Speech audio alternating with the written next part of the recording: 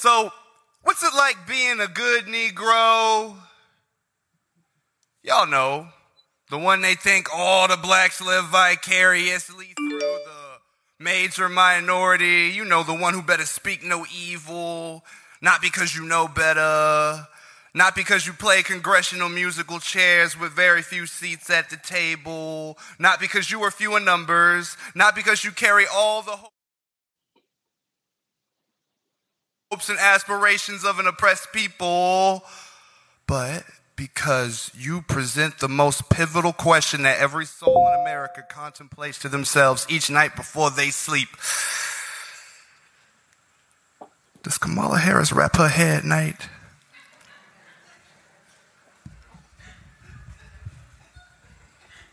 You think Trevor Noah ever seen Snow on the Bluff?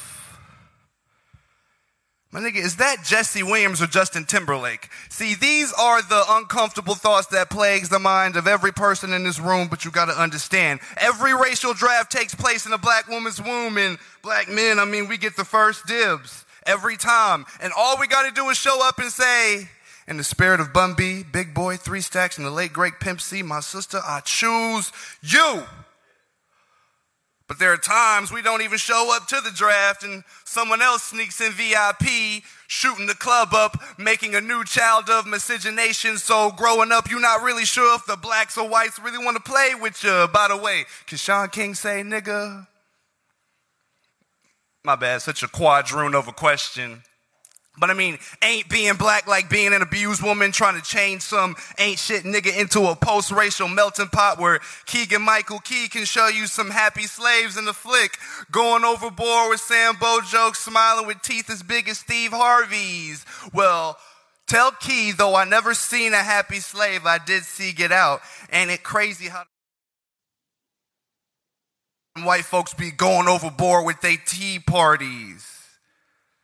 But it's cool, you one of them ones that like to hold his pinky when he be sipping, but just remember, holding your fist is something different. Like, okay, you could be light-skinned, the most criticized and eclectic, or you could be dark-skinned, the most desired and disrespected. Don't you get it? Rather be in the field fighting for your life with no protection, or rather be in Mass's bed against your will, giving it up with no protection. You know the game and how it goes. We the happy slaves trying to get chose. They say freedom ain't free, so nigga get chose. Build your confidence. Build your mind, build your pride, because colorism is a hoe on the go, and self-hate is a slave ship on 24. So how you pimp this ride? Well, you rebel with the spirit of Amistad, Nat Turner, and Papa Doc. You kill the captain, you kill the crew, because they don't mean nothing black to me. Then reverse course and set sail back home, because that's how it should be. But not before we take a pit stop and throw Candace Owens overboard. Now that's some wet-ass pussy. All right, that was that piece.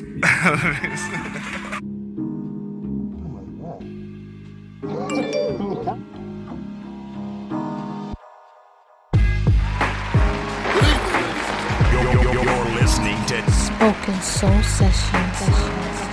You ready, my man? With Poetic Black. Ain't nothing holding me back but me, and who's holding you but you? Check this out, man. Spoken Soul Sessions. Oh my God. This is Spoken Soul Sessions with Poetic Black.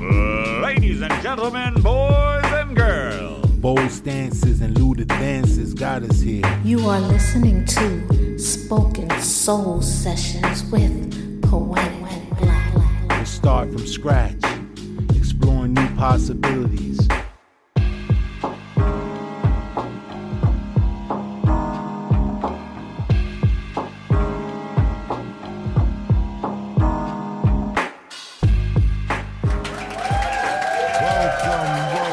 Welcome to another episode of Spoken Soul Sessions.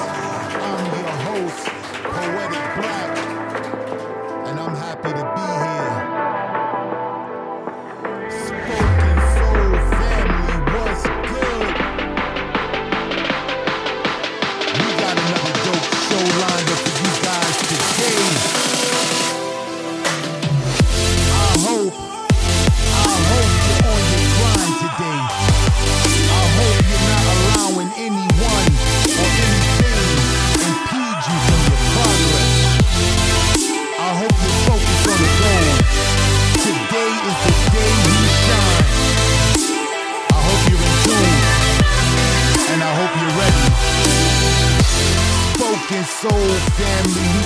another dope show lined up for you guys today. Oh my goodness, man. This brother right here, I've been waiting to do an interview with him. I caught him on the show, a live feed on Instagram, and like really truly he blew me away. I was like, this is definitely an artist that I want to get on the show, and I want to let you guys in on his spoken word. Now this brother right here is phenomenal. He goes by the name Spoken Words. His friends call him Spoke. No publications, no certifications, no degrees, just a knack for speaking to the soul. Spoke is a raw slam poet who insists on pushing boundaries while being versatile and topical writer. A local poet out of Nashville, Tennessee, Spoke gained momentum after winning the Vox Poetry Slam in 2017. Since then, he has featured in multiple Nashville-based shows such as The Vanguard, Poetry in Motion Live, Vanderbilt University, The City Winery, Soulful Poetry Cafe, and The Loft of Ella Jeans. Last but not least, Spoke is a brand ambassador of a poetry corp called Po Boys and Poets Nashville. Po Boys maintains a monthly poetry showcase consisting of live music, ciphers, and an open mic along with featured acts. Now, ladies and gentlemen, without no further ado, I want to welcome to the Spoken Soul studio. Let's give a warm welcome to my brother and your brother, Mr. Spoken Word. What's good, my brother? What's good, man? We in the building. I'm feeling well. Hey, damn, that was a great intro, man. I love how you did that. Most definitely, brother, man. You deserve it, man. Now, you're reminiscent. Like I get a lot of poets on the show. I interview a lot of poets, man. And it's always in that bunch, there's always those poets that really, really, really stand out. I try to get the dopest artists I can find and bring them on the show. But in doing that, I always come across, those very few poets that really stand out. And my brother, man, you stand out. Like your style, man, we gonna get into that, man, but it's definitely your style. Now, I gotta start the show off with asking you the number one question that I ask every guest when they come on the podcast. I wanna ask you, Mr. Spoken Words, or can I just call you Spoke? Yeah, call me Spoke, man. Spoke. My friends call me Spoke. Spoke, my brother, man. Tell us, why poetry, man? Why spoken word, man? Why did you decide to use this as your medium? Why did you use this art form, to convey your message to the world? Tell the people, my brother.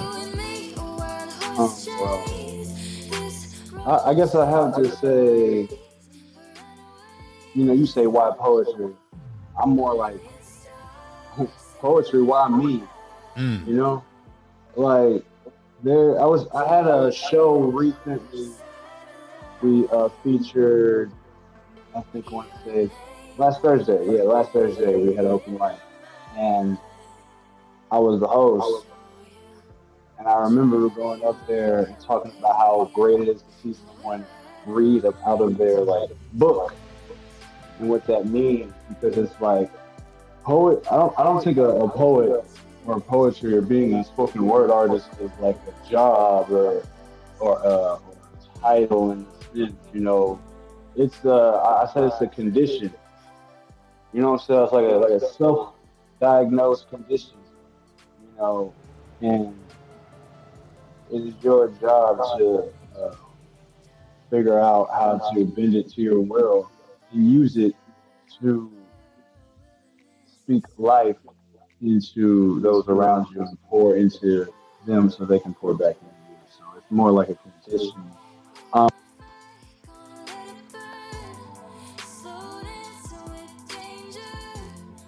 Oh, we having a little bit of technical difficulties.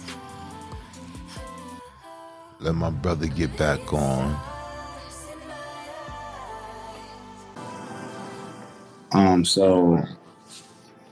So basically, it's more of like a condition than a job. I would say.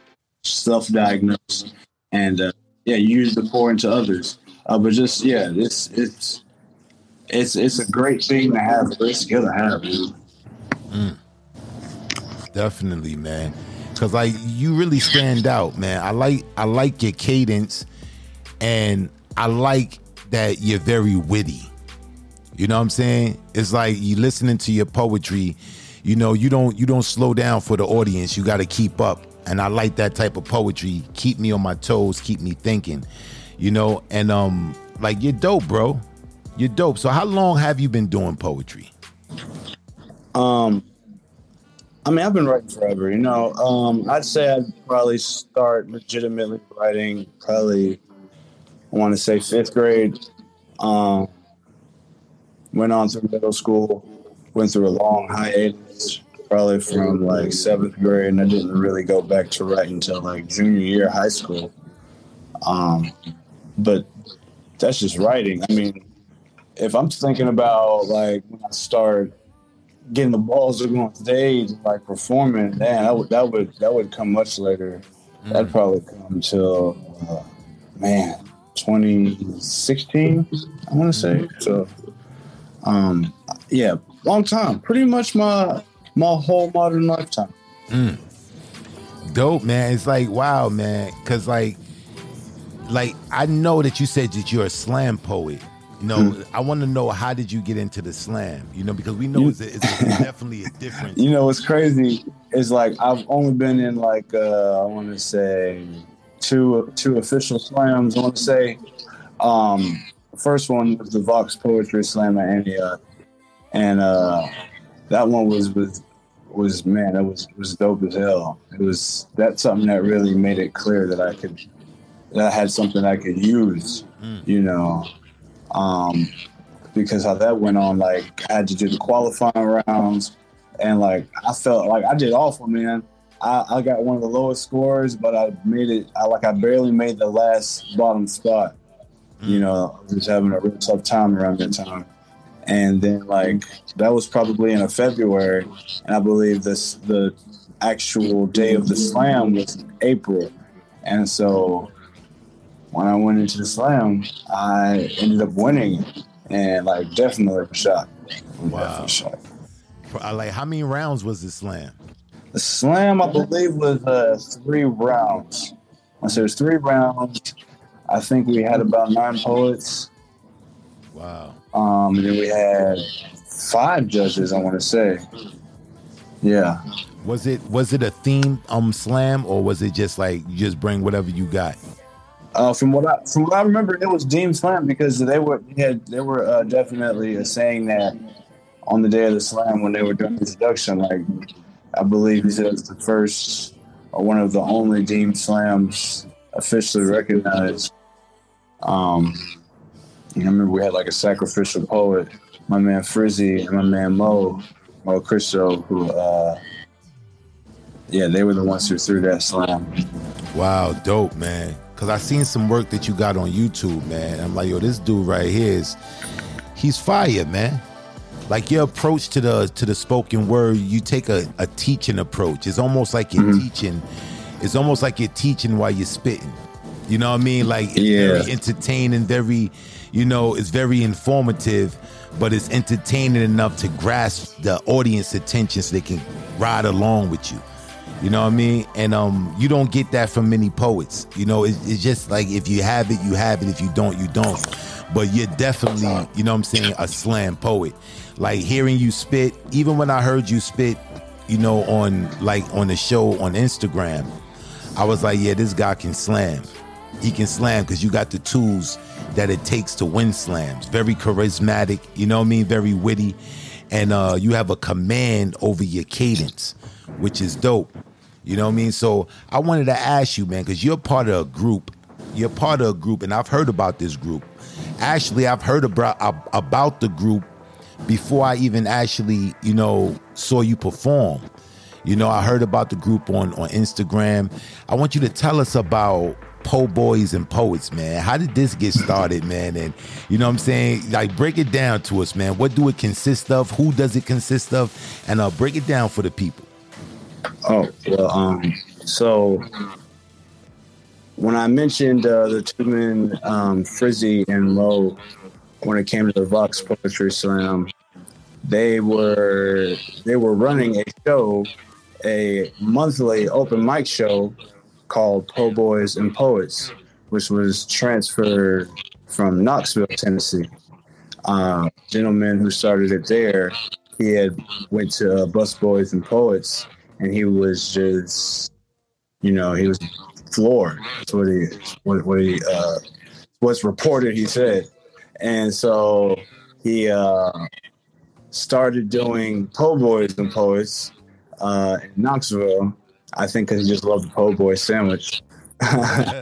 But yeah, and I guess he got in contact with my man Mo, and this was Mo. Mo moved here from Kansas, of all places. He moved here from Kansas, I want to say around 2015 or whatever. Met this individual named Black Advocate. That's the guy that started it. That's the name of the guy. And then he kind of took it, tried it out, met my man Frizzy, who does a Poets Playground. And they kind of really brought it together. And then my man TJ, who is actually Mo's cousin, he also really pushed it. And apparently works with me right now, as we're the ones kind of heading currently. But starting, that probably started 2016. Early, I think sometime early 2016. I found out about it the end of 2017, and I kind of been rocking with it since then. Yeah, it's a dope group. So what y'all do? Y'all perform all over the country, or is it y'all really just based in Nashville? Well, we've moved around a little bit, but we're definitely planning on getting more active pretty soon. But we've mostly been based in Nashville. We're looking at it as like, making it a good, strong frontier that can be built here that will serve to help push something that a lot of people here are calling the Nashville Renaissance. And it's like, especially in the poetry community, how we're really starting to getting more of our names recognized, our platforms. Just earlier this year, we had,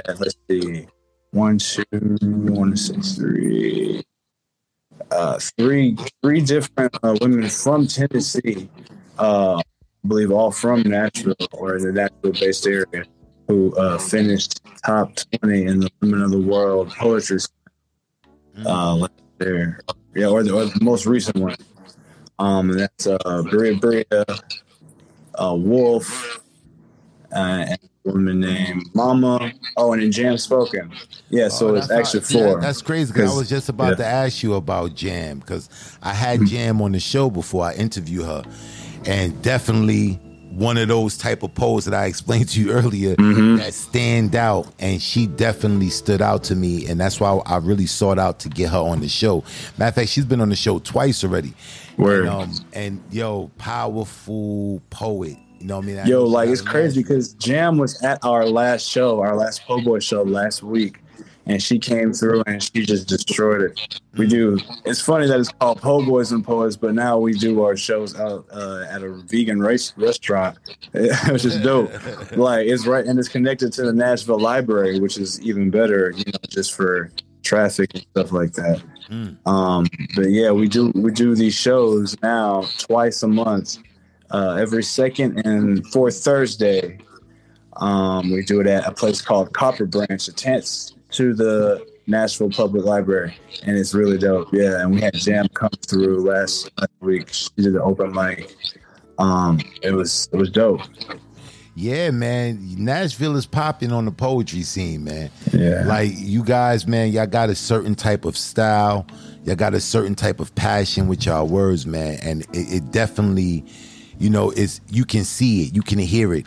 Like when I interviewed Jam, she really stood out to me as you stood out to me when I heard you spit. And y'all both being from Nashville, you know what I'm saying? I gotta associate it with some Nashville shit. You know what I'm saying? Like Nashville, I don't know if it's the hot sauce out there or whatever, man. Man, for sure. It's how we season that chicken. You know what I'm saying? Yeah, we got season that chicken, man. But definitely, man, y'all on to something, man. And I definitely appreciate what y'all doing out there. But I gotta get my audience to get acclimated to what you do, man. Cause you know, they heard a little snippet of you in the beginning. You know, the beginning of the and matter of fact, because we didn't even mention that piece you spit in the beginning of the show, that clip that I played. Mm-hmm. Now, that piece right there, man, because you spit 3 pieces on that set. And I was like, I listened to the first piece, and I'm like, yeah, I'm going to use this piece right here. Then I listened to the second piece. I was like, nah, I'm going to use this piece. You know what I'm saying? And then I listened to the third piece, and I was like, damn, man. I was like, I don't know which one to use. So I went the middle course. Now, that joint right there, man, I got a piece similar. Pretty much similar to what you're talking about, man. And you basically going at the coons, man. And I was like, yo, I can appreciate that poem, that the way you ended it, with that line, because I talked to my brother about Candace Owens. We got 2 total different opinions about Candace Owens. And I be like, yo, man, she's not good for the people, man. So anyway, we be arguing and debating about it, but you said that last line, man, about Candace Owens. I was like, my brother gets it, man. This is it right here, man. That piece is fire, man. When I hear that piece, that was the actual line that said, nah, I got to go with this middle piece because I really agree with this sentiment exactly, man. Exactly. But dope piece, man, it was a piece that definitely make you aware. Living in this society right here is unfortunate that us as black people, you find us trying to fit in, trying to integrate so much so that we lose that sense of who we are, you know? And it's crazy, man. I think that poem speak to that, man. So kudos for you for that piece, man. But definitely I want the people to hear you spit live, you know, so they can get a taste of what I heard. You know what I mean? So what I'm going to do is I'm going to set the stage up for you. As a matter of fact, that's what I'm going to do. Give you a little time, get you prepared. I'm going to play a word from one of our sponsors, and then we'll be right back. I'll set the stage for you, and we'll go right in. Hello, this is William S. Peters Sr., a.k.a. Just Bill from Inner Child Press International. First, I must say we at Inner Child Press are proud to support my brother Daniel Green, a.k.a. Poetic Black, and his prolific, embracing, and informative program, Spoken Soul Sessions. As a publisher and now sponsor of the work Poetic Black does, we at Inner Child Press International offer to you, his listeners, and all spoken word artists, writers, and poets, a 10% discount on all of our publishing packages and services. Please mention code Spoken Soul to take advantage of this offer while it lasts. You can contact us at intouch@innerchildpress.com, and we hope to see your words in print very soon. We are Inner Child Press International, building bridges of cultural understanding. That's www.innerchildpress.com. Thank you. Coming to the stage, spit his first piece. Let's give a warm welcome to my brother and your brother, Spoke. Oh, thank you. You know, I was thinking, Mr. I was thinking Poetic Black, like, you know, it's like nowadays, it's like the whole world just found out black people even existed. I mean, it's like, damn, woolly hair, feet of bronze, how you miss it? I mean, that's cool, though. You know, I don't see color either. Everything's just black and white. I'm sure you're familiar with the two-party system. Like, could you even imagine the victors versus the victims? Like, you could have Congress and all your damn presidents. Your House of Representatives couldn't even see my trap house residents. I guess you thought a Juneteenth bonus on a nigga paycheck would make me hate less, but I can never hate you like you hated me. Face it. You can hide your jokes. You can hide your gags. You can hide your statues and both your flags. I ain't never met a ghost that wasn't see-through. It's crazy. I used to look in the mirror hoping I see you. Like, yo, you hate black people. Yeah, I hate me too. They men be lying like these women, and I hate me too. I never really seen my father, so of course I hate me too. But my Stockholm syndrome always gets me through. You know, it's exactly why I register to vote like you be telling me to. See, I'm just hoping that the ink from a white man's pen is as black as the blood that was used to write the lyrics of the national anthem. Because if not, I'm back on some other shit. Like, I know I got my SNAP card, but it's still fuck the government. And I ain't just some brother who only knows how to pop shit. I mean, I taught you how to build civilization, but you were only concerned with your guns and butter. So you put me in a box and tease me with bail while I learn to lose freedom in a fickle shell where it's cold inside this lifeless icicle cell where I become a cold-blooded killer like a sickle cell. See how you brought me into jail like you brought me on a ship. Couldn't break out my shell, so you stuck me in a clip. Damn, my self-hate had me aiming at that nip. They say that every nation has a flag but the coon, so Garvey made one that could be seen from the moon. Nah, it's more than just a pun, because if every nigga is a star, then that's somebody's son. Po boys.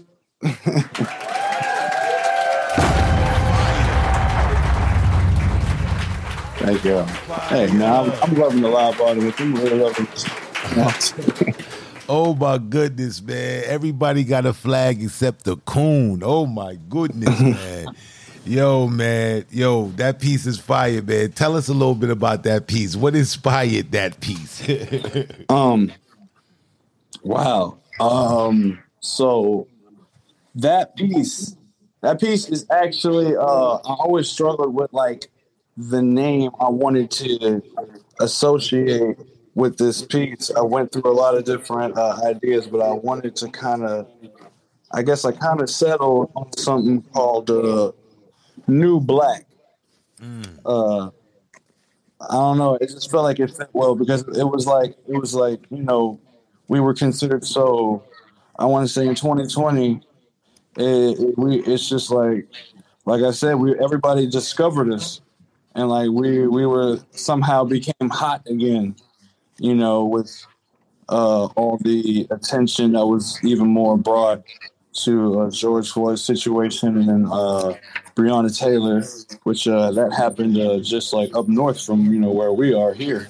Indeed. And I know some poets out there in Louisville who were just, you know, man, they were just distraught. And so, you know, and it was just like at that point, everybody was like, oh, God, man, did you see what these niggas is going through? You know? Yeah, I can dig it, man, because at that time when that joint happened to George Floyd, it was like this was the first piece of evidence, and we seen it before. We seen it in piecemeal. We haven't never seen it like so close up in your face from start to finish. You know, when videos come out about police brutality and, you know, cops doing some fucked up shit, you know, they always show you partial videos. They always show you the edited version. But with this, it was like the world got a chance to see from start to finish how there was no regard for this man's life. And it was obvious to the world that it was because he was black. And that was a hard time, man. So I could imagine, you know, the amount of poetry that was being written to the scene that was going on back then, man. But very powerful piece, man. I will say, Poetic, and forgive me for interrupting, but I will say, like, in moments like those, that can actually have an even like negative effect on poets, just like as an artist, because it's just it's so much, and it's just like, man, I it's hard for me to focus, you know. Sometimes you're just so filled up. And I want to say, honestly, at least for me, and I've talked to some poets, you know, at least in my general area, like we've written some beautiful pieces in 2020, but it was definitely not as much if you want to compare it to the year before, which is crazy because you're at home more, but it's like it's like almost you got to take more time to cope with what's going on, and it takes longer and it's to organize your thoughts, because a lot of times you just feel different. You feel a lot of different things, so you write a lot of different random joints. You know, some might not be coherent, some may be, some, you know, or it's just you're just saying, you know, I'm fucking pissed. That's all it is. It's just that over, you know. And but I definitely wrote that one in, and I got a couple that I really cherished.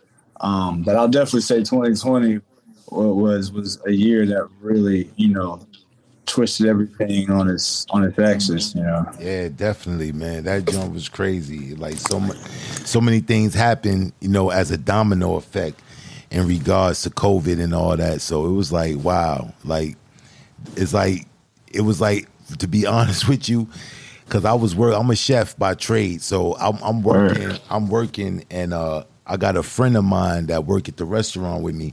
So we come home every night. You know, we ride the train together, come back home, and we have conversations. So he was telling me, like, no lie, like maybe 3 months before this joint went down, he was telling me, he was like, yo, Black, man, I'm telling you, man, something about to go down with China. I'm like, what you talking about, man? He was like, yo, something is going down with China. People are dropping dead in China. And I was like, what you talking about? And he was like, yo, I'm telling you, he's going to come to the U.S. And he was like one of them conspiracy theorists, you know what I mean? So I was like, yeah, all right, bro. But sure enough, you know what I mean? When that shit, when they hit the fan and they closed all the restaurants, it was like, yo, this is real deal right there. This ain't no joke. So it was like, I know for people, everybody was getting mixed feelings, man, because at that time it sparked a whole lot of, you know, online presence with the poetry. That was one thing that I found very refreshing during the pandemic, was that a lot of open virtual mics got opened up, and people were using it. They was using it as a medium or as a therapy to like cope through all this bullshit. Like, you can't go outside, or you're scared to go outside. You got to wear a mask now. Like, whoa, what's this? Before, we used to look at people that wore a mask and be like, they looking at them weary. Like, yo, why you wearing the mask for? But now, when you look at the climate, when you walk outside, if you're not wearing a mask, people going to look at you crazy. You dig what I'm saying? Yeah. You see how that you feel naked. Yeah. How you feel naked not wearing a mask? Like that, it felt like that. Yes. You know what I mean? Like, I'll go all the way back upstairs. I walk out the door. I ain't got I forgot my mask. I got to go back up. This wasn't a reality 3-4 years ago. It was like, come on, man. Now, you know, we living in a world now where it's an essential, it's a necessity that you got to have a mask. So you see so much has happened since the pandemic, good and bad. You know what I'm saying? A lot of things, you know, people are more aware now. People are more conscious. So it's like, it's a give and take, man. But that piece right there, my brother, profound piece, man. I applaud you, man, for that. All right, so I want to ask you, man. I really want to ask you this, because I find your work intriguing. Like, where do you draw your inspiration from? Like, do you just like, oh, I'm just sitting here watching TV and I think I'd write a poem and just start writing? Or do you have to be inspired in some regard to prompt you to get that pen? Because, you know, you got some people who are just fluid writers. They can just pick up, you know what I'm saying, get a topic and just write on it. And some people like myself, I'm more of a, you know, I need to be inspired. Like, I can do a themed topic, like I can write about a topic, but I like to be inspired by something, and then I'll, you know, it produced the best work for me. So let me ask you, where do you draw your inspiration from, being that you're such an intricate poet, man, very witty poet? Well, I'm gonna say I've always been a relatively silent person, especially growing up. You know, the first 7-8 years of my life, I was just raised by my mother, and like I feel like I developed, or I didn't really develop as a communicator that well. You know, till I learned how to talk to other people. But before then, I was just write to myself. And, you know, I'd never even want to share it at all. I want to say I started really getting into writing when I went into, like I said, like around 5th grade. Because I really like to write letters to women, to girls, the girls that I like, you know, on some lovey shit, right? Because I had the balls to talk to them. But I want to say, man, my main inspiration, I want to say, is when I really started listening. I listened to Unplugged, Lauryn Hill's Unplugged. Wow. In 2002. And how she really, like, you know, I'm young. I was 10 years old when that came out. But I was probably like 13, I want to say, when I actually listened to it, like for real. And I was definitely blown away.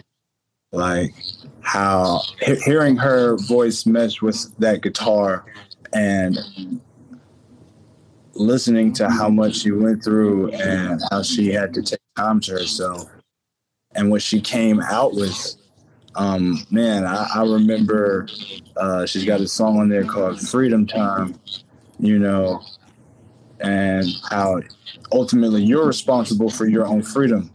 And just the words that she was saying, there's a war in the mind over territory for the dominion, who will dominate the opinions, schisms, and isms. Like listening to her say shit like that.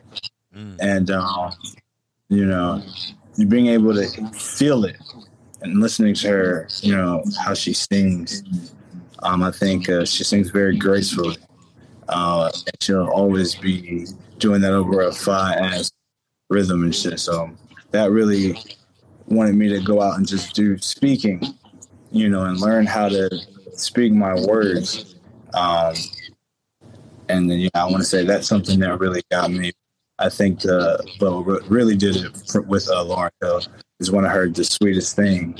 Like, that just got me immediately. Yeah, man. So that I do give credit to her, but influences mostly her for sure. Lauryn Hill. I really fuck with Lupe Fiasco. Oh, man. I feel like he's an amazing writer. Yes. I love James Baldwin. He's got a book called The Fire Next Time, and it's amazing just hearing about him and his life. And just how he speaks in general. It's definitely it's kind of difficult, but it's also like it's very poetic how he speaks, honestly. Yeah, he's a brilliant, and I relate to him. Brilliant man.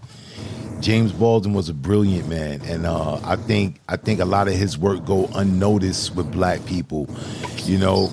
But if you sit down and read his work, or you just listen to some of the interviews that he did, and a lot of his points, it was like, wow, this man is brilliant, man. He thought about, he approached race from a whole different perspective. You know what I'm saying? Because a lot of times when you're dealing with racism, the victims of racism, you know, would approach a situation in a very angry, in a very, you know what I'm saying, upset, you're angry, you've been violated, and you're very aggressive. You know, James Baldwin, you know, he channeled that aggression, and he went through the logic route, you know, explaining why this racism shit is some bullshit. You know what I'm saying? But he did it, and he articulated himself so eloquently. You know, like I be sitting down listening to his speeches, you know, because he had a lot of like differences of opinion with Malcolm, you know, with Martin. Right. They would have their little discourses, man. But I always thought James Baldwin was just so brilliant, man. Brilliant, man. But it's crazy that you mentioned your influences, man, because a lot of your influences, man, is right along the lines with me. Even the way I even got into spoken word, I really never let anybody hear my work. I would I would be secluded with writing, but I would allow, you know, certain people, select few people to hear my work.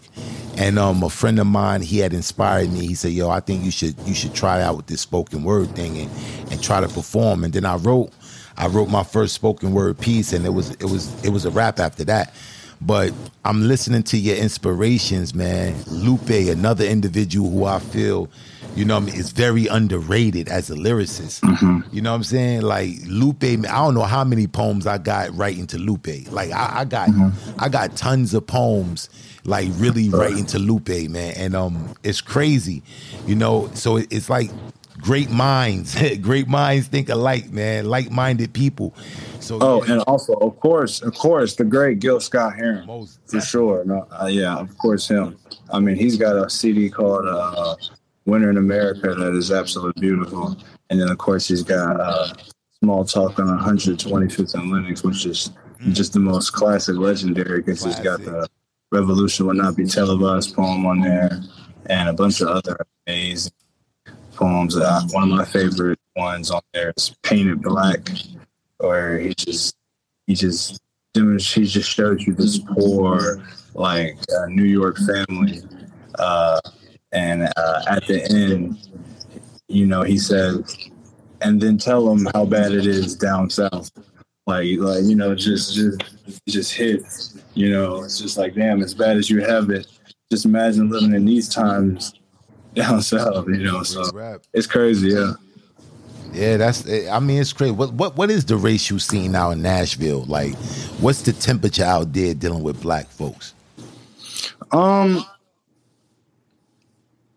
You know, it's kind of has a relation to the poem I have called New Black. Like, you know, when I say hide your statues and both your flags, they've taken down a couple Confederate monuments here within the past 5 years.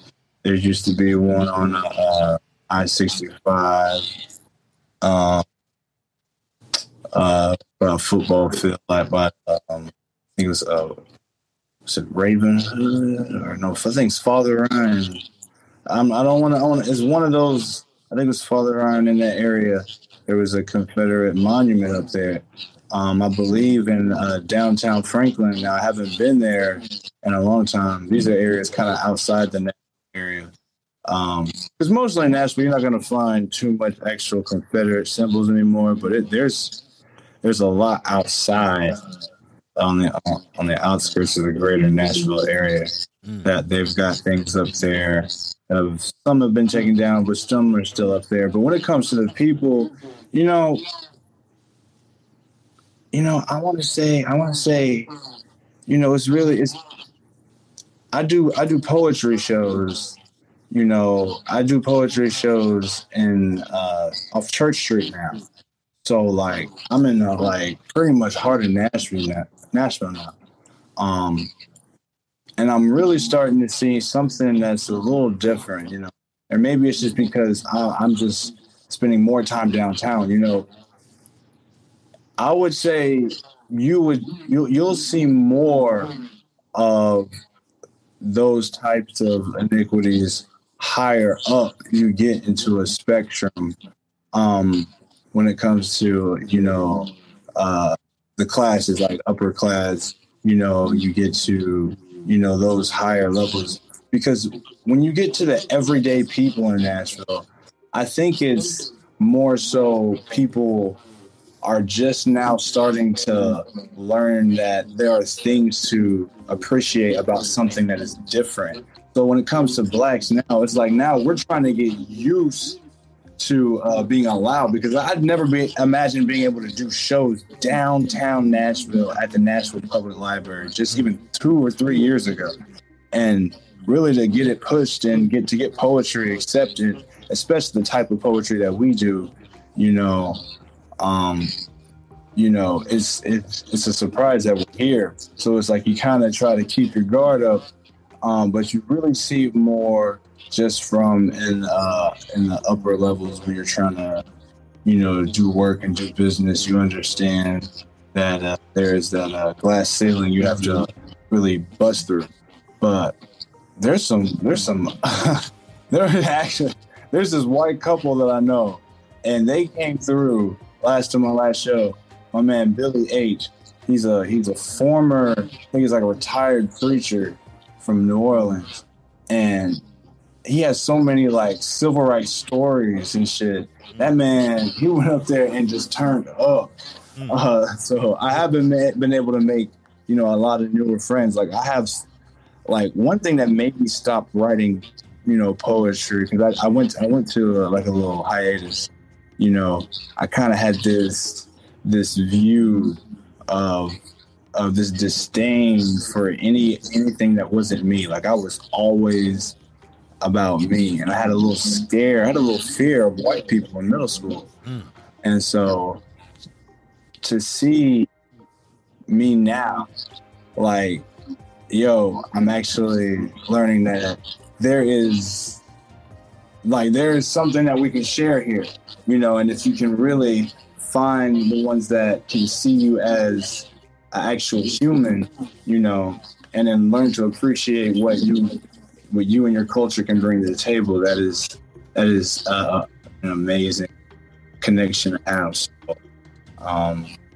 it's definitely going through a change. I would say blacks are definitely able to have more power and influence now than ever before, because it used to be real rough. Yeah, definitely. Now you said that you were, you had this fear of white people when you were young. And I think a lot of black folks can resonate with that, even though, when you hear someone say, yeah, I was scared of white people, you would think, you afraid they're gonna beat you up. But that's not the fear we're talking about. It's that, it's that fear of what they want, what they want to do, so it's like, it's crazy that you would say that, because I can admit myself, white people, when I was growing up as a kid, and it's mainly, the reason why I'm making mention of this is because it's mainly based on, the trials and the trauma we've endured through this in this country, from slavery, from the Jim Crow, from the redlining, from the maiming, and it's just a lot. And I think a lot of black people have that fear. They would never admit it, but a lot of people have that fear, and I think a lot of black people suffer with that inferiority type of complex when it's coming to white people. Like I'll keep it real, I'll keep it a buck. When I was a kid growing up, I thought all white people were rich. I thought like just by default, all white people was just rich. They had money. And it wasn't until I got older and I started to understand that, white people there's more poor white people than there are poor black people. You know what I'm saying? There's more poor white people on welfare than there are black people. So I was like, wow, it's crazy how, you living up in a society where they can just, shape and just fashion your mind to believe what they want you to believe. I don't know if you remember, I don't know how old are you, but back in the 80s, I remember this vividly.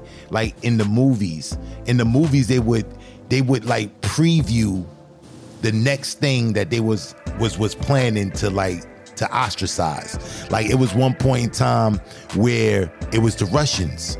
You know what I'm saying? It was like America against Russia. Russia is the Soviet Union. This the war against communism and things of that nature. And all the movies would reflect that. But I don't know if you remember in the 80s, like mid 80s, going into the 90s, it was a new type of terror that America was faced with. That was the kamikaze Arab. You know what I'm saying? Yeah. And you start seeing the movies reflecting that. Like every time they was going to fight somebody, it was going in Afghanistan, it was going to Iraq, they was going someplace in the Middle East to fight terrorism, but they set it up through the movies. So we have to be mindful of how powerful that power of suggestion is when dealing with the media, when dealing with these shows that they feed us, they force feed us. And it creates these type of, insecurities in us, and then when you go to the schools, they don't teach you about you. They give you a watered down, whitewashed, version of what happened, So it's crazy, man. I think a lot of black people, we have to come to terms with understanding the trauma that we've been through in this country. It affects us, and we have to be conscious enough to understand that we have to unlearn a lot of things that we learned, growing up in this country, man.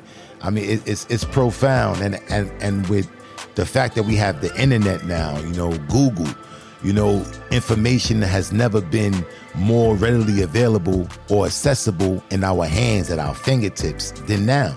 I remember when I was growing up as a kid, we had to go find an encyclopedia, or we had to go to the library. We wanted to do a book report or something, but we didn't have that. I can just go in Google, type it up, and I can get all the information I need. And because of that, a lot of black people are becoming aware of history, of American history, of black history. We have a very rich history as a people, and a lot of black people are becoming aware of this, and I think it's sparking good things in us. It's sparking, us to be, proud of who we are and walk in that light. So I mean, it's profound, man. It's profound. But I don't want to talk you to death, because my audience, they definitely will email me and be like, yo, man, you didn't let Spoke spit. You know what I'm saying? You ain't spit one piece so far, so we gotta get you to spitting. So let me set the stage up for you again, my brother, man. And hit us with another one of them dope pieces of yours, bro. So let me set the stage up. Coming back to the stage, let's give a warm welcome to my brother and your brother, Spoke.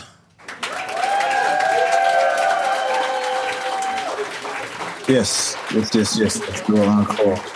Let's see.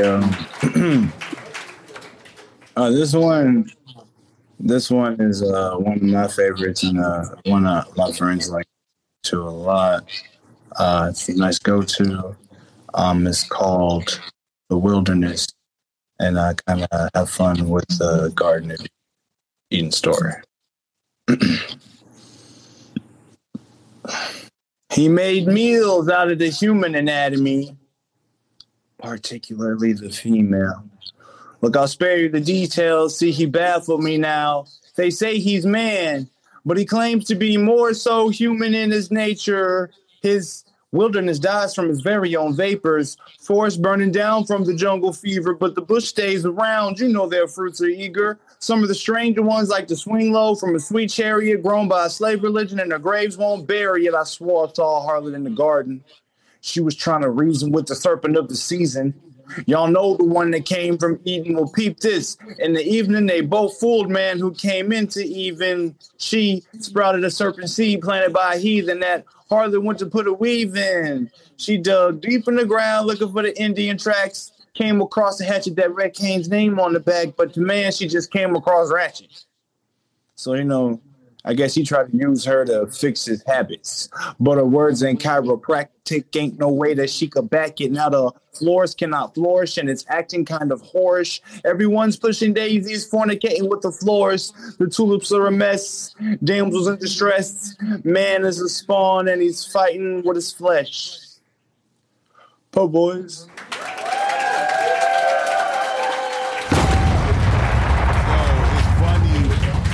It's funny that you did that piece, because it really slipped my mind. I was going to ask you to perform that piece. That was the first piece you spit on that joint, man.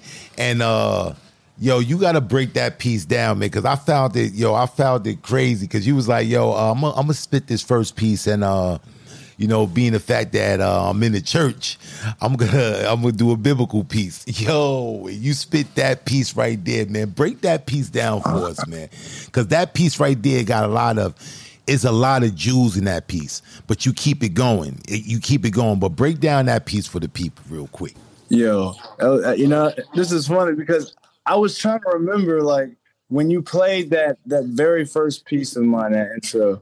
And I was thinking, like, damn, when did I do that one? Hold on. I was real like, what is that? now when you say church, I'm like, okay, I got the vivid memory of now where it was. Yes, the wilderness. You know, that poem is actually very, very. I won't say very old, but I want to say I wrote that. I was probably like a sophomore in college when I wrote that. I'm gonna say, and you know, I was really taking a lot of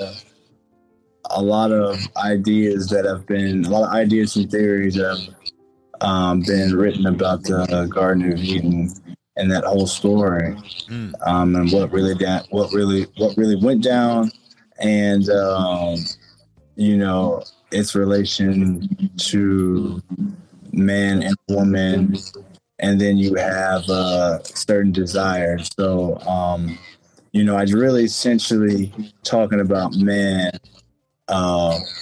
and how he goes through about his sexual experiences, what he thinks it is to be a man, and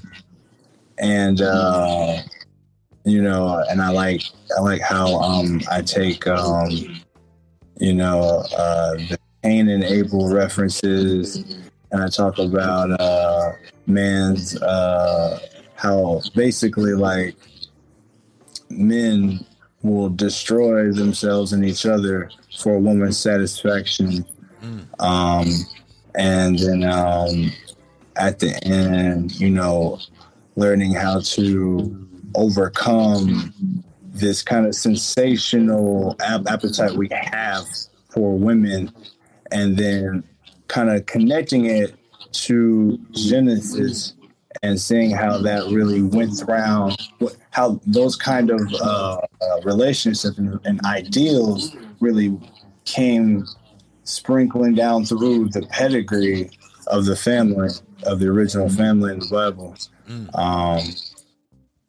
Yeah, it's so crazy. It's so deep. I had fun with it. That's a dope piece, man, because you got to be very, you know, you got to be well versed in the Bible. You know it's coming from the Bible, but you made mention of a lot of things that a person have to be studious to know. You know what I mean? So I thought that was dope, man. I thought the metaphors you used was dope. And that piece, I was really caught in between what piece I wanted to open the show with. And when I heard that piece right there, I was like, yo, this piece is fire. You know what I'm saying? But it wasn't like a pro-church piece. It was a piece just like laying it down. And now that we know that it was dealing with, you know, man and his sexual appetites or his sexual, you know, explorations or whatever you want to call them, you know, it makes sense and it's dope, man. That's a dope poem, man. It's a dope. Yeah, it's like his deviancies and deviance nature, and you go through and you start hearing about you know stories like Ham's curse and shit, the way that Noah's acting, and just even things about how active David is.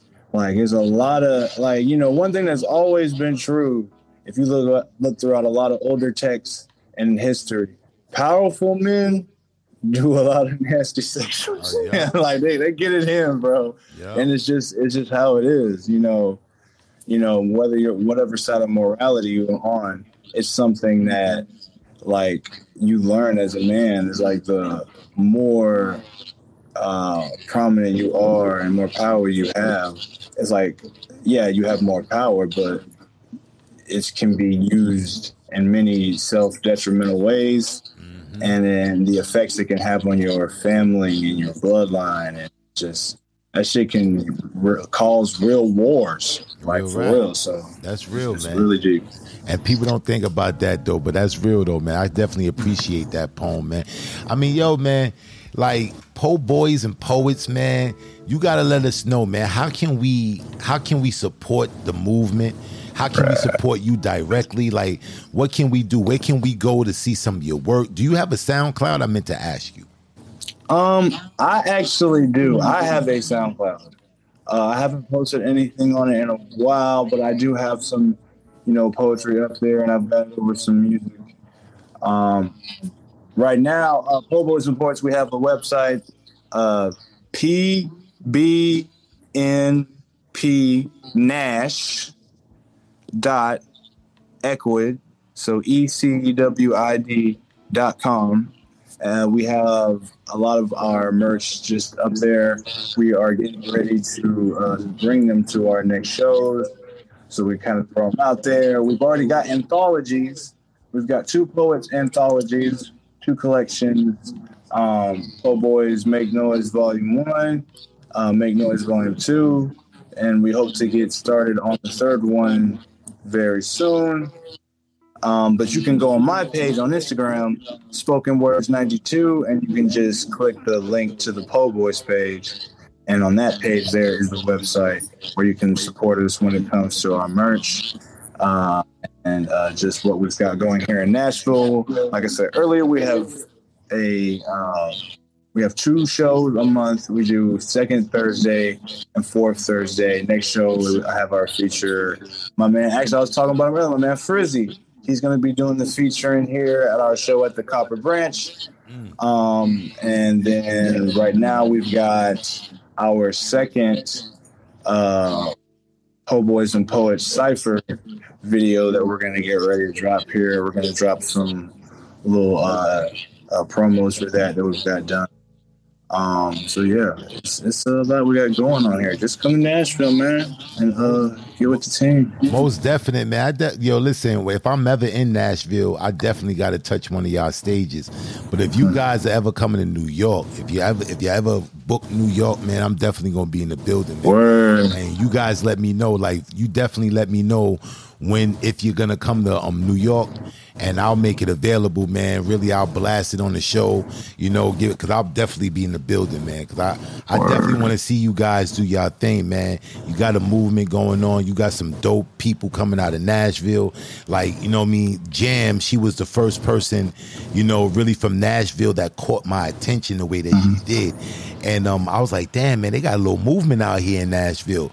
And y'all doing y'all thing, bro. For real, man. Thank you. I'm on the New York scene, I'm on the New York poetry side of things. Right. And they do it in New York, man. But I really feel what y'all got going on, and I'm really particularly feeling this group, Po Boys and Poets, man. Because, I see y'all all over the gram, and y'all doing y'all thing, man. And I can appreciate that. So anything y'all got coming or going down, shoot me a text, man. I definitely can plug it on the show, you know what I'm saying? Get people prepared for it, man. But, bro, man, I appreciate you coming on the show, man, spending this time with me, man. But I can't let you go just yet, man, because I gotta get one more piece out of you, man. You know what I'm saying? The dope people, they can't come and spit, just 1 or 2 pieces. It's a minimum of 3 pieces. Minimum, man. So, you know what I mean? I'm putting you in that dope category, man. So I need you to bless us with one more piece, man, to take us out, man. And, you know what I'm saying? Let the people know, man. This brother right here, for real, y'all. Y'all got to get in tune with this brother, man. Go on Instagram and check out his page. He got some stuff up there, man. Check out his lives. Check out Po Boys and Poets, man. They got a little movement going on, man, and it's real. For real, Nashville, stand up. But let me set the Cashville, nigga. That's right. What we call it. You know what I'm saying? Let me set the stage up for you one last time, my brother, man. Coming back to the stage, to spit his final piece, man. Let's give a warm welcome to my brother and your brother, Spoke. I'm back on here. Yes, sir. Keep it fast. All right.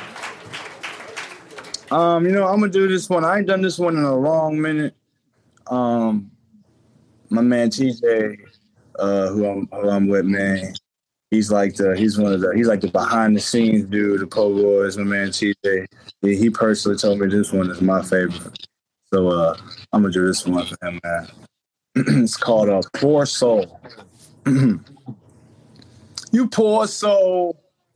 Why can't you seem to fit in their shoes, those poor souls? Why do the rich seem to wear what the poor soul? You precipitate shame, that's why you pour so little. Still that cup runneth over, no need to pour so. Let's just tilt the Big Dipper so it rains on the poor. So much till their faces fill with their pores. Oh no, even if they don't got your back like a Porsche though. I'm just a thirsty poor soul who be pouring out his soul. Is it running too fast? Okay, I'll just pour it slow. Hey, Space, they spoke. Why you always making it rain? Ain't that why you pour so? What's the point of being lit when it continues to pour? Yo, what's the point of What's the point of acting out just to put on a poor show? Like, damn, I wish I had the strength at the poor show. You know them lost spirits. We be saving these poor souls. Losing religion just to find shoes for the poor souls. I couldn't stomach being starved. It was leaving my line in tours. So me and my homies couldn't afford no more. Had to sell our worthless poor souls. But for what? I don't know. Nothing too pivotal. Had to get some new Yeezys. Still couldn't stand on principle. Our pride had us left for dead rather than being fed. We used to be about that dough. Now it's like niggas too broke to break bread. I can't even believe the words I just said. Pay me no mind. I mean, this ain't no woe is me or a cry to help the poor you see or the ones you don't see. I mean, we be coming in peace, them pieces that you won't see, invisible as you drive by. So typical capitalism wakes up our American dream, so minuscule how we look for a Robin Hood while they steady robbing the hood and the suburbs. You can see how the income go from the lower to the upper. I mean, is this what the government or just how they choose to govern it? I mean, war on poverty be like war on sovereignty. I'm sorry, it just bothers me. Continue to drive by. But if you happen to see my sign fly right through your window, just know I did it for my kinfolk who sit outside your window with that needle, trying not to give in. So while you brag about your president, it's becoming very evident that he don't give a shit. Nah, don't care what you think. Matter of fact, raise your hand if you barely got half a tank. Nah, he ain't give a shit. Taking loans from the bank. They don't care what you think. Spending billions on these campaigns. We ain't saying a damn thing. And to your country, you complain, but you refuse to be the change. No, you don't give a shit. You poor soul. Po boys!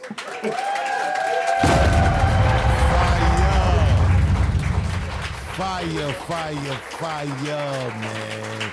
You got me over here going crazy, man. Hey, yo, man. Forgive me, man. I ain't did that in a long time. I kind of slipped up a little bit. Yo, man, perfect. Yeah, that joy is official, bro. The triple entendres, the alliteration, like, damn, man, that piece is fire, man. Yo, bro, I really appreciate you coming through, man, spending this time with me, man. Like, for real, means a lot to me, man. Yo, you welcome to come on the show anytime. Anytime you got some new products or anything you want to try to get out to the people, man, please, my brother, don't hesitate. Hit me up, man. I'll definitely plug it. Definitely have you back on the show, my brother. Like, for real, man. Let's give it one more round of applause for my brother Spoke, man. Yes, sir. Yes, sir. Fire. Hey, yo, I want to do one more thing, man. This is just something that's like part of the tradition of Po Boys. We got to chant. You know, it's real simple, man. I'll just be like, Po Boys. Then you go make noise. We do that 3 times and we can get out of here. I bet. Let's get it. All right. Po Boys. Make noise. Po Boys. Make noise. Po Boys. Make noise. Damn right we do. That's what it is, man. I appreciate you, King, man. Thank you, man. Thank you for coming through, man. You know, one love, bro. Hey, one love to you, Poetic Black. Yeah, you keep it going, man. I love what you do, too. Thank you, King. I appreciate it, man. Now, this is the time where I talk to my audience. I want to leave them with something inspirational before we leave. So I need you. If you hear the sound of my voice, I need you to get in tune for a couple of seconds. Get in tune to the sound of my voice. Family, I need you to understand that this grind is an everyday grind.